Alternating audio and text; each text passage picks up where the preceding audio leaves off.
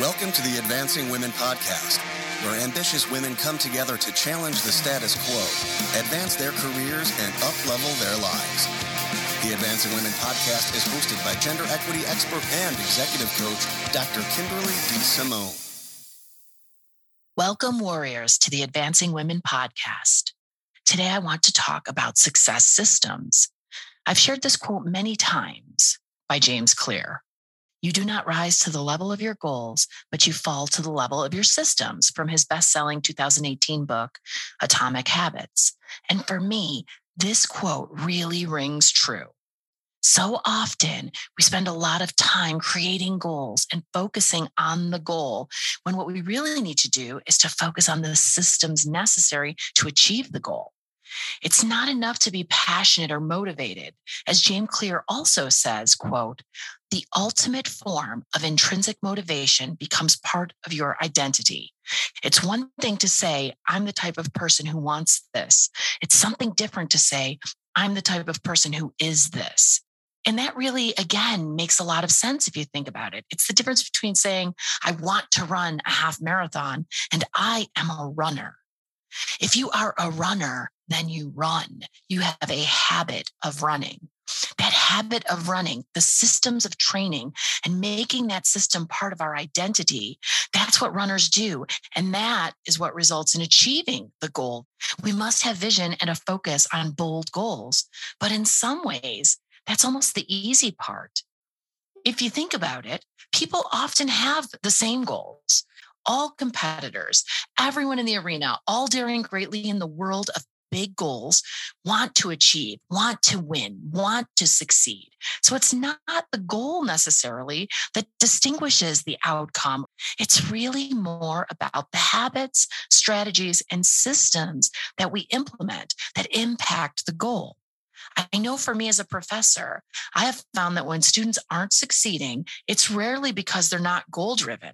They're in a master's program. They want to learn, they want to grow, they want to achieve that master's degree to help them get ahead in their careers and to up-level their lives. But it's often the systems, the strategies, the habits or lack of habits or poor habits that make the difference, that either lead them to rise to the goal or fall short. Likewise, with executive coaching, clients that I work with are already highly driven, goal-oriented, successful individuals who have many achievements under their belt, but they haven't reached all of their goals. And we spend just a little time in a session talking about the goal, and almost all of the time in the session creating clarity and a blueprint, a plan, putting the system in place to ensure they can rise to the level of their goal. And as we know from the research and data, there are many unique barriers that we as women encounter that are external biases and barriers, not our fault, but definitely our problem nonetheless. So we need to be especially mindful of creating intentional, actionable steps and engaging in a strategic process that disrupts the bias patterns that create the barriers to our growth and in achieving our goals. So let's start with why processes, success models, and strategies are so important. If you look at the literature, stories of highly successful people, one thing really stands out, and it's not just that they had big goals and big ideas. No matter what success story you find, every one of them shares a common thread. They achieved their success by consistently applying a system that works for them. Identifying and considering those external variables that can hinder us may seem like a waste of time upon initial consideration. This idea that if you can't control it or change it, why even think about it? But what you can control is the way you process and respond. Forewarned is forearmed. And so going into these situations with eyes wide open can help provide clarity so we can be proactive versus reactive. So we're not blindsided. We really have three options, right? We can react to what's happening, we can respond with intention, or we can not react at all.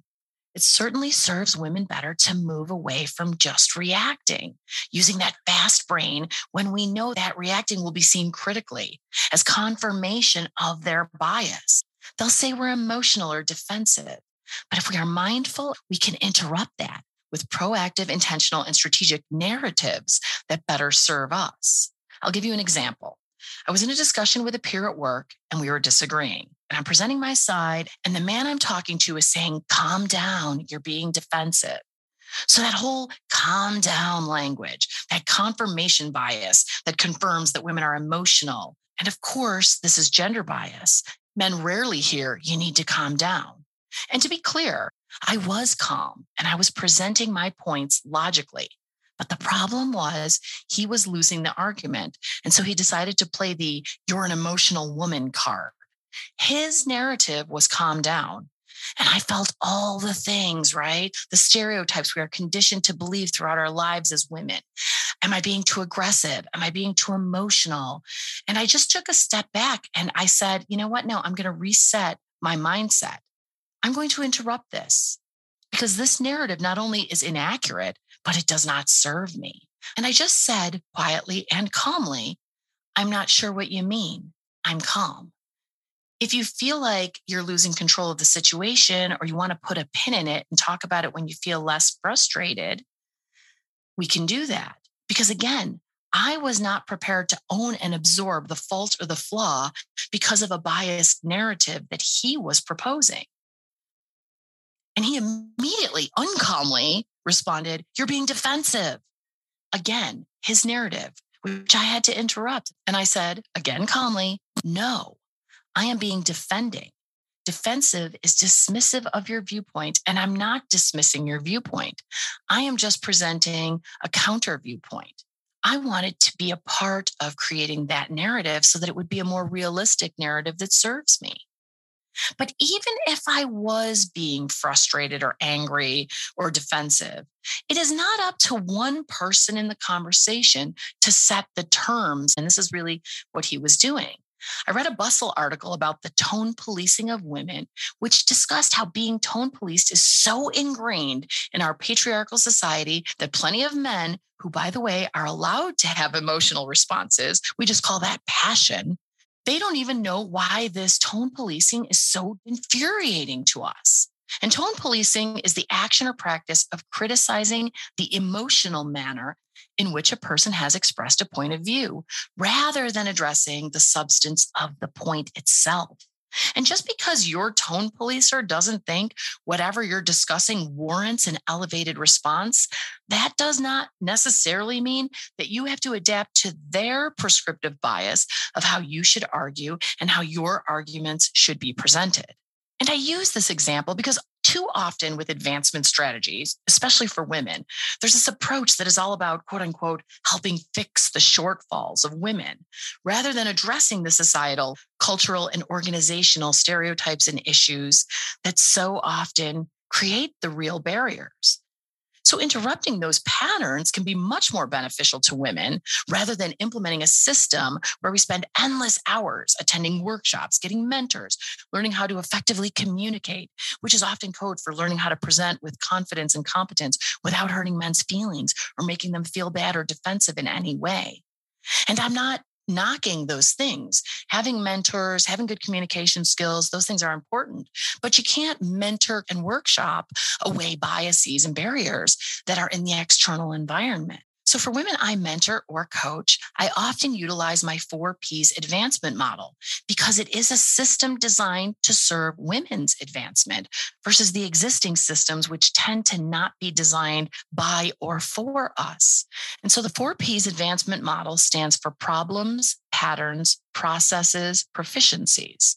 And the first P is really about proactivity, not reacting to what seems to be the problem, but really identifying the nuances of the problem, the embedded biases influencing the problem and the way the problem is being presented so that we can distinguish what the real problem is and how the problem is situated within the larger social, organizational, and cultural constructs. If we are taking action to solve the problem, but we haven't identified the real problem, then we can waste our time on endeavors that don't fix the real problem because fixing the women, which is so often the solution presented, isn't at all the real problem. One of the biggest problems with modern day diversity initiatives are that they don't address the root cause of many of the problems, but rather the symptoms. They are grounded in this fix the women, fix the problem mindset. And so if we are to transcend, we have to adjust our mindset. We have to be very aware of this to deconstruct and fully understand the real problems. The quote unquote solutions to help advance women don't address the actual problem. The reason and the premise of the problem is often wrong. So therefore, the process is wrong. We put fixing the inequity on the shoulders of women.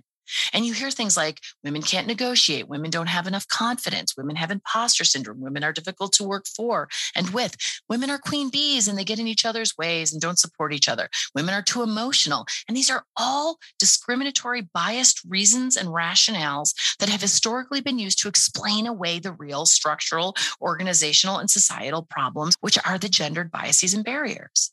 These are individualized blame for structural and organizational problems of bias. And so understanding the real problem is a critical component. This is why identifying and strategizing around the real problem is crucial. And as we consider the real problems, we must consider the real patterns within the organization that hinder or sabotage us. So if I think, as in the example I gave earlier, when I had that disagreement with a male colleague, that the problem is that I'm too emotional, I may respond with an apology and then allow the other person's narrative to become fact. But if I can see the patterns of bias in the situation, I can respond in a way that better serves me and my professional capital. And this is the process part of the model. When we see the barriers, it is imperative that we use a process to deconstruct the moving parts, to really accurately see whether this is a mindset, skill set, or tool set problem. Because the focus of this episode is about having clarity to ensure that we are solving real problems, that we understand how our mindset, our skill set, and our tool set fit into that equation. Is this problem best solved by changing my mindset? Or is it about my skill set or my tool set? It's always about what you think, what you know, and what you do. Mindset, skill set, tool set. Is this barrier about mindset, where I have to think a little bit differently, or other people are thinking in a way that doesn't serve me? And this can sometimes feel like a skill set deficit when it's really a PR or mindset problem. It really speaks to being mindful of the narratives around the problems, and especially the narratives that we create. Are we creating a narrative that serves us or a narrative that sabotages us? We have to detangle what we actually know from what we feel. And that's in no way discounting people's feelings. It's about ensuring that we aren't allowing self-limiting beliefs or negative self-talk or the external viewpoint that's drenched in bias to hinder us. When we take on the flaw or blame in these situations as a default, we end up doing things like over-apologizing or deflecting compliments or being self-deprecating in order to make others feel comfortable or to ensure people don't see or confirm all of the negative stereotypes they have. Consider times you're apologizing as women when you've really done something wrong versus, say, when someone else has made the mistake and you're apologizing. Someone bumps into us and we're saying sorry. And I know you've been there. We've all been there. I've done it myself. Somebody doesn't get something right that I've asked them to do. I find myself apologizing and saying that maybe I should have been clearer when it was clear. And they are the one who got it wrong. And I did this recently with somebody in a different time zone. I scheduled a call and said 2 p.m. Eastern Standard Time. They missed the call. And when we finally touched base, they were like, oh, I thought it was an hour from then. And I found myself wanting to apologize. And then I thought, no, that's undermining. This is actually going to be a hindrance for me in a way that it may not be for a male counterpart. And research shows this to be true, that our mistakes are more highly punctuated, noticed, and remembered. But part of why we do this is that we have been conditioned as women to make others feel more comfortable. And this is part of the mindset shift, that if we aren't nice, if we don't make others feel better or more comfortable, that we won't be liked, that we have to deconstruct and address, because it can have negative consequences when women are made to feel like they have to apologize all the time. We do it to our disadvantage. And that's a pattern of bias that we have to interrupt. We have to say, you know what? I'm just not going to do that anymore. I understand that society expects me as a woman to be more polite, that I'm supposed to be more nurturing and apologetic and all of those things. And I'm just not going to do that because it undermines me. Because claiming the mistake as mine may make the other person feel better in the short term, but it doesn't serve our advancement in the long run. And of course, this isn't to say that when we get something wrong or make a mistake, we shouldn't apologize or take responsibility. Of course, we should be accountable for our errors. I'm talking about apologizing when you actually haven't done anything wrong, taking the weight of the discomfort off of their shoulders, only to place them squarely on your shoulders. And from an advancement perspective, this can be really disadvantageous for us. And the same is true of accepting compliments. The research shows that women's accomplishments are often attributed to luck, while men's accomplishments are attributed to talent. This, combined with social cultural expectation, can hinder our advancement. And we have to be mindful of these biases so that we are thoughtful in our response and reaction when we are complimented. So when people give us a compliment, it is very common for women, again, because we have been conditioned to be communal, nice, agreeable, team players, and we shouldn't be conceited. We don't want to seem like we're full of ourselves. And these are all the kinds of words that men don't hear as often, words that they are not as conditioned to hear and respond to. And so you deflect the compliment. Someone might say, great presentation today. And you might say, oh, I think we all did really well. And I couldn't have done it without the help of everyone in the group. And there's nothing inherently wrong with that. It's good to acknowledge other people. But when we know the patterns of bias in terms of women's accomplishments being minimized or explained away, we have to shift our mindset and disrupt the pattern with our behaviors. So rather than downplaying or deflecting the compliment, it serves us to disrupt that and say something more like, thank you. I worked really hard, so I appreciate your feedback and recognition. We have to understand that we've been conditioned to a degree to deflect, and we can accept a compliment without that meaning that we're being conceited or not appreciative of others. We don't have to accept that narrative because it doesn't serve us and it's not accurate. So that's mindset, right? But the process is also about skill set and tool set. If we're going to take the time for professional developments, perhaps learning or refining a job-related skill that is highly valued is a better use of our time rather than consistently being told that we need to join informal networks and find mentors and do women's development, fix the women, fix the problem type of initiatives. What if we take that time to learn a skill someone else doesn't have that is important and valued in order to distinguish ourselves so that that will help serve our advancement goals? And the tool set. Are there certain tools that we need to implement that we don't have in place that are going to help us address the problems at hand? These are the kinds of things that help us transcend. Changing the narrative in ways that serve you can be part of enhancing your tool set.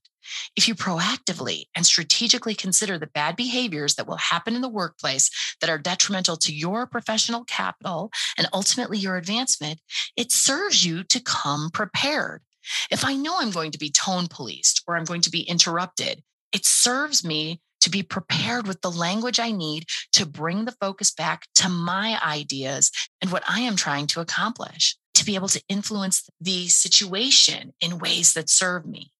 Often the process is detangling all of the pieces between what you think, mindset, what you know, skill set, and what you do, tool set, how you use your skills, how you use what you know. And it's important to understand which areas need focus so that you can become more proficient in terms of how we manifest those super skills that come from having to be so mindful and strategic, having to transcend the inequities that create the barriers. Things like emotional intelligence, which research shows women are notably strong in. And that really shouldn't be surprising. It's unfortunate and unfair that we have to deal with barriers and biases, but the upside can be that we're constantly having to hone those skills. So we can shift our mindset to see how our proactive and strategic approach has actually created super skills, stronger reasoning, stronger communication abilities, and even grit from getting knocked down, picking ourselves back up, anti-fragility, getting stronger and stronger as we overcome these obstacles, right? We can realize how much more badass we are. Sometimes I just think every woman out there, every warrior listening, every success, do you even realize how many barriers that you had to overcome to be where you are, to transcend? implementing a system of behaviors for yourself that allows you to take the skills which have been honed because of unfair expectations and addressing all of these inequities can help to create your super skills, our superpowers as warrior women. And so I'll wrap up with a manifest statement quote from Dr. Grace Hopper, the American computer scientist and United States Navy admiral. She said, quote, "The most dangerous phrase in the English language is we have always done it this way," end quote. And this is so applicable if we consider a history of best practice advice, of fix the women, fix the problem, and how we, warrior women, must interrupt the way it's always been done. Change the narrative and challenge the recommendations that historically have not served us. If you go on thinking you can solve the problem with the current set of solutions that are offered, oftentimes you end up scratching your head, wondering why it didn't work, absorbing the blame, despite doing all of the things, taking all of the best practice recommendations. And this then has long-term devastating effects on our self-esteem, our self-efficacy, our confidence. And we have to make sure that that does not happen in our efforts to transcend and thrive. And for all the status quo defenders who want to tell you that if you call out the real problem, all you're doing is having a victim mentality, I will tell you that when you don't acknowledge the real problem, you are playing their game and it will never serve you. And so I started with James Clear's quote, and I'll reiterate it here at the end. You do not rise to the level of your goals. You fall to the level of your systems. And my hope is that you will implement systems designed for you that serve you, that help you, warriors, to transcend and thrive. For more resources, you can visit my website, www.advancingwomenpodcast.com, and connect on Instagram at Advancing Women Podcast. I love getting your feedback, so please email me at drdsimone@advancingwomenpodcast.com. I just want to thank Joe Jacobs, the audio warrior who wrote the music for this podcast, and a huge thanks to Heather Harris, the creative warrior who designed the Advancing Women podcast logo. And thanks to all of you for joining me here today.